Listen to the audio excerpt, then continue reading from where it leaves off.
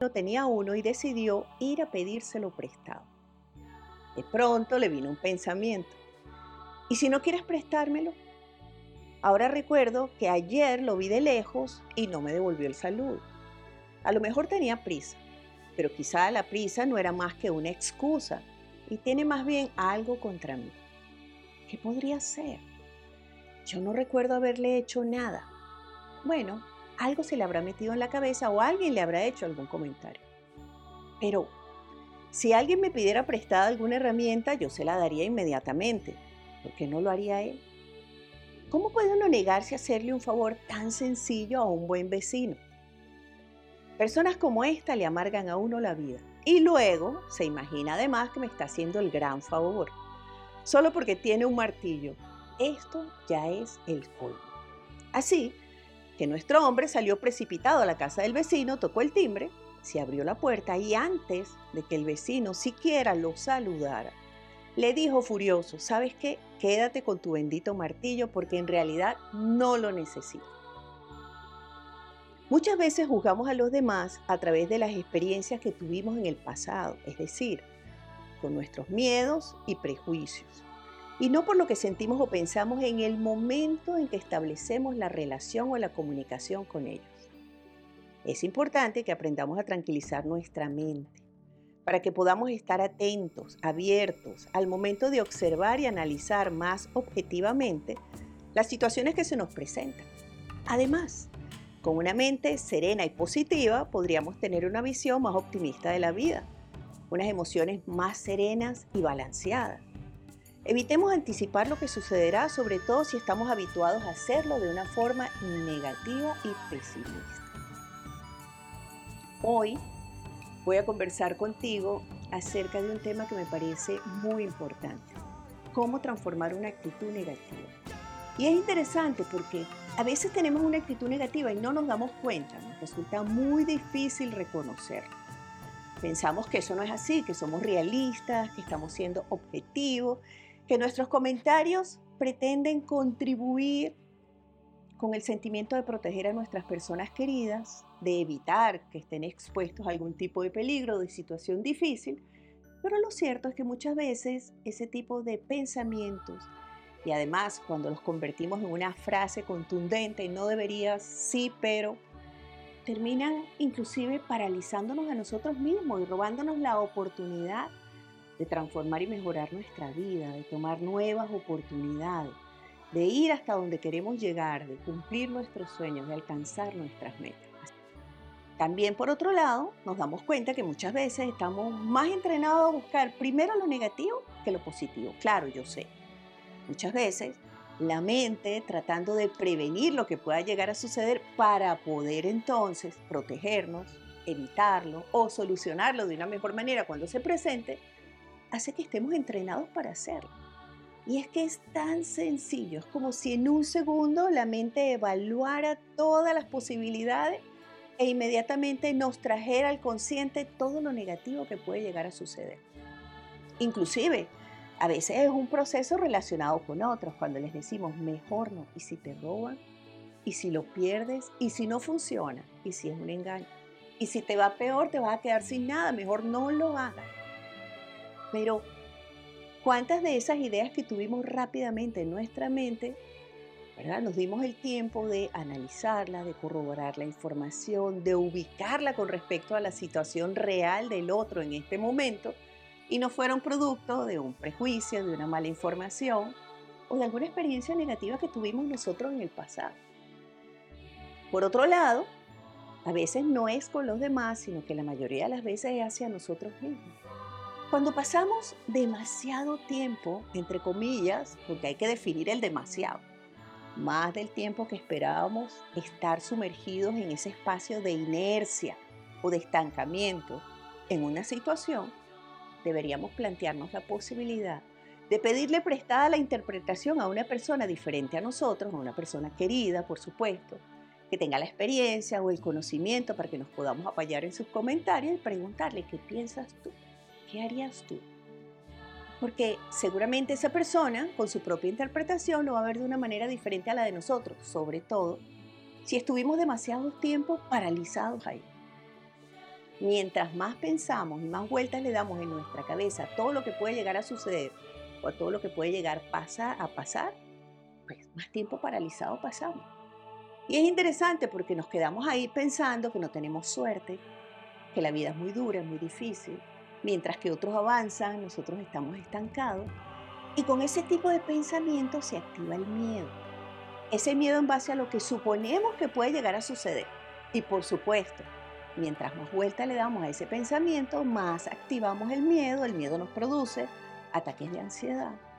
Y todo esto nos hace estar en un círculo vicioso del cual pareciera que no podemos salir hasta que las cosas cambien, muchas veces sin entender que en realidad lo estamos creando nosotros. Por eso es súper importante dar un pasito atrás, tomarnos unos minutos para ir hacia adentro, mirada interior, acuérdense, poder reconocer nuestros verdaderos pensamientos y sentimientos al respecto de la situación en la que nos encontramos y de repente abrirnos, asumir la responsabilidad y descubrir que tal vez somos nosotros, tratando de protegernos, de evitar que nos vuelva a suceder algo que vivimos en el pasado con cierta intensidad, o de que nos ocurra algo que otros han dicho que le ha sucedido a mucha gente. Vale la pena una aclaratoria, no porque le haya sucedido a otros te tiene que suceder a ti, los procesos son individuales, pero al poder reconocerlo y aceptarlo, es decir, admitirlo, pudiera ser yo, tenemos toda la posibilidad de cambiarlo. Mientras nos justificamos, nos excusamos, decimos que no es así cuando otro nos sugiere que tal vez pudiera ser nuestro pensamiento, estamos estancados. Entonces tú tienes la llave para transformar esa actitud, para dejar de ser como el hombre de nuestra historia. En vez de pensar lo positivo primero y decir, tiendo el puente y digo, seguro que me lo va a prestar, seguro que lo tiene y yo voy a resolver esto rápidamente. Completamente diferente la actitud. Y por supuesto, cuando esa persona vaya a tocar la puerta del vecino con una actitud distinta, lo más probable es que haya solución. Porque la actitud determina todo. Todo, la manera en la que afrontamos, la manera en la que interpretamos y la forma en la que actuamos.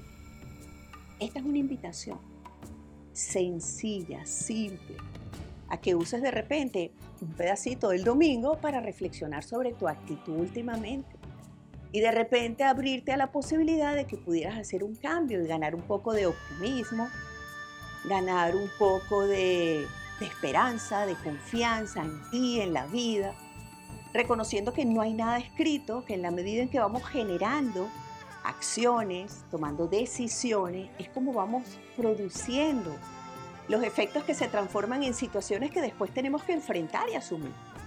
Porque no podemos ignorar el hecho de que esta es la escuela de la vida, que estamos aquí para aprender, para crecer, para poner en práctica, para usar aquello que hemos aprendido y hemos descubierto a lo largo de nuestra vida como un elemento positivo que puede llevarnos realmente a transformar y mejorar nuestra experiencia de vida. Herramientas para conseguirlo. La primera de ellas es buscar y resaltar todo lo positivo que esté presente en una situación que enfrentamos antes de pensar en lo negativo. Es un entrenamiento. Si no estás acostumbrado, lo más probable es que te resulte difícil y que digas cosas como, ay, que no puedo, porque ¿y si pasa esto? Pero a fulanito que lo conozco y está de cerca le pasó. Entonces es anteponer una idea positiva a una negativa. La repetición de frases positivas y afirmativas de algo en nosotros o de algo presente en nuestra vida nos ayuda a reprogramar nuestra manera de interpretarlo y de pensarlo. Tú puedes. Repítetelo a ti mismo, sí puedo, tengo derecho, soy capaz, lo voy a encontrar, lo voy a resolver, todo va a estar bien. Inclusive repetirlo antes de dormir hace que el subconsciente guarde esas últimas frases y que al levantarte lo hagas de una manera diferente y positiva. Próxima herramienta para tener una mente optimista, evitar anticipar. Esta me encanta. Les voy a decir, yo en lo personal he tenido que trabajar mucho esto. Cuando uno asume muchas responsabilidades y en algún punto se siente que es responsable de todo y de todos, vive anticipando. Porque es un mecanismo para tratar de prevenir. para tratar de estar adelante de los demás. Otra vez comillas, con la intención de proteger, de cuidar. Pero llega un momento en que tenemos que aprender a soltar y a confiar. Entonces, no te vayas al futuro, porque el futuro no está escrito. Trata de mantenerte en el presente, confiando, delegando, compartiendo y creyendo que tienes las herramientas y los recursos para afrontar lo que se presente. Y si no las tuvieras, las puedes buscar y usar. Próxima herramienta para tener una mente positiva, una actitud diferente. Mindfulness. Sí, es una práctica maravillosa. Mindfulness lo que significa de forma sencilla es poner nuestra atención en el aquí y el ahora. En este momento, yo estoy haciendo mindfulness, estoy conectada contigo, con lo que estoy haciendo, con las ideas que vienen a mi cabeza, con el deseo y la intención de suavizar tu experiencia de vida a través de ellas. En este momento no estoy pensando si dejé la hornilla encendida, en lo que voy a hacer más tarde, en si mi hija vendrá o no vendrá, en lo que tengo pendiente mañana. No, porque cada vez que yo salgo de este momento presente y voy al futuro, me preocupo, me inquieto, me lleno de ansiedad.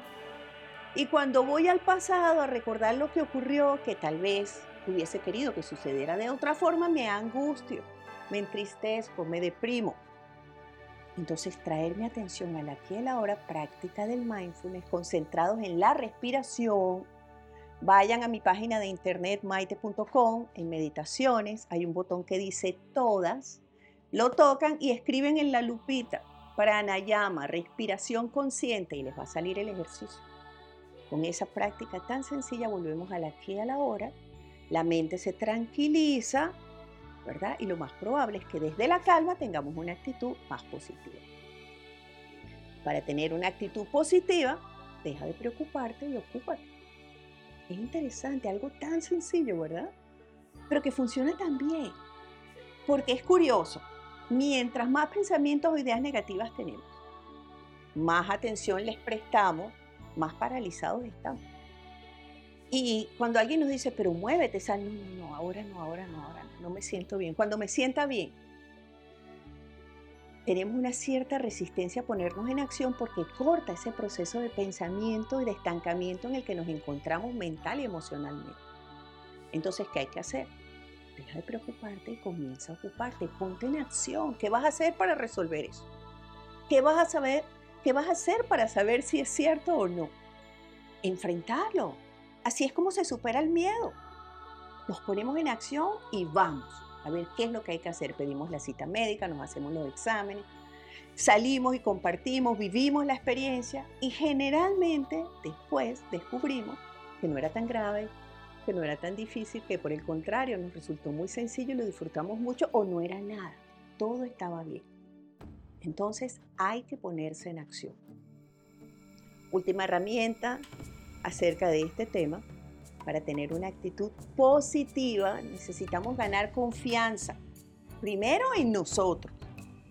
Yo puedo, ¿se acuerdan? Afirmaciones positivas. Yo puedo, yo soy capaz, yo tengo la inteligencia, yo puedo entenderlo. Y en el mejor de los casos yo puedo buscar ayuda y usarla igual que todos los demás. Esa confianza en tu capacidad de afrontar, en la experiencia que has ganado a lo largo de tu vida, en todo lo que has aprendido, te prepara. ¿Ves? Inmediatamente uno se estira, levanta el cuello, mira de frente y hasta sonríe. Los pensamientos negativos desaparecen.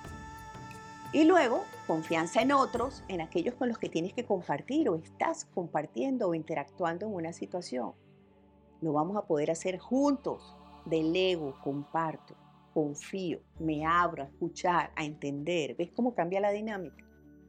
Y luego confianza en la vida, en la divinidad, en el Señor Dios. Nunca estamos solos. Yo sé. A veces uno se siente solo cuando está enfrentando situaciones verdaderamente dramáticas, difíciles, inesperadas, dolorosas. Claro que sí. Pero cuando te abres a percibir su presencia dentro de ti, la presencia de lo sagrado en tu interior, en unos segundos te llenas de una sensación cálida y de una calma absoluta, más poderosa que tus pensamientos negativos, y esa calma te sostiene, es tu fe. Te da la fortaleza para conectarte con toda la fortaleza de tus capacidades adentro de ti y afrontar la situación de la mejor manera, sabiendo que lo que suceda va a ser lo mejor. Confianza. Cuando tenemos esa confianza, pues, somos menos susceptibles de afectarnos por los rumores, por las noticias negativas, por los comentarios que muchas veces nos llegan por las redes cuando nuestros amigos, con la intención, otra vez comillas, de informarnos, de prevenirnos, en lugar de lograr a lo mejor su intención, siembran el miedo en nosotros. Muchos de nosotros fuimos criados con el miedo.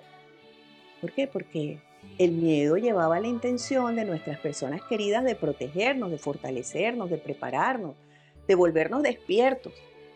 Pero muchos de esos miedos se quedaron adentro de nosotros y todavía hoy en día no hemos podido reconocerlos y ubicarlos para superarlos. El miedo puede ser un aliado extraordinario en el proceso de la vida, de experimentar situaciones nuevas, de crecer, de vivir nuevas etapas, porque nos previene de un peligro real. Pero también puede ser un gran enemigo cuando se convierte en un asiduo compañero a nuestra orejita y a nuestra mente y nos desequilibra en base a lo que se supone que puede llegar a suceder. Aquí y ahora estamos bien, gracias a Dios. Tenemos una vida bonita, la oportunidad de compartirlo, la oportunidad de reflexionar, porque a veces yo pienso que más que escucharme a mí durante este tiempo que compartimos, tienes la oportunidad de escucharte a ti, de reconocer eso que me replicas desde donde estás, eso que realmente piensas y ubicar cuáles son la mayoría de tus pensamientos, cuál es la polaridad de esos pensamientos que te acompañan y que te incitan, te motivan a actuar. Si descubres que son muy negativos, esta es tu oportunidad de iniciar un proceso para reprogramarlos, para cambiarlos, para convertirte en un pensador de lo positivo y usar tu mente como una fuerza para transformar, para crear, para mejorar. No solamente tu experiencia de vida, sino la de todos los demás. Los quiero muchísimo. Gracias por tantos mensajes, gracias por la compañía, por conectarse. Los espero el próximo domingo, acuérdense, los domingos. El próximo domingo a las 10 de la mañana, hora de Miami, volveré a estar aquí en Instagram y en el canal de YouTube para compartir en vivo contigo mis reflexiones y comentar a tus inquietudes y mensajes. Un abrazo fuerte. Suelta el pasado, vamos. Deja de preocuparte tanto por el futuro. Vive el presente. La vida es maravillosa. Estoy segura que pronto todo va a estar muy bien. Besitos.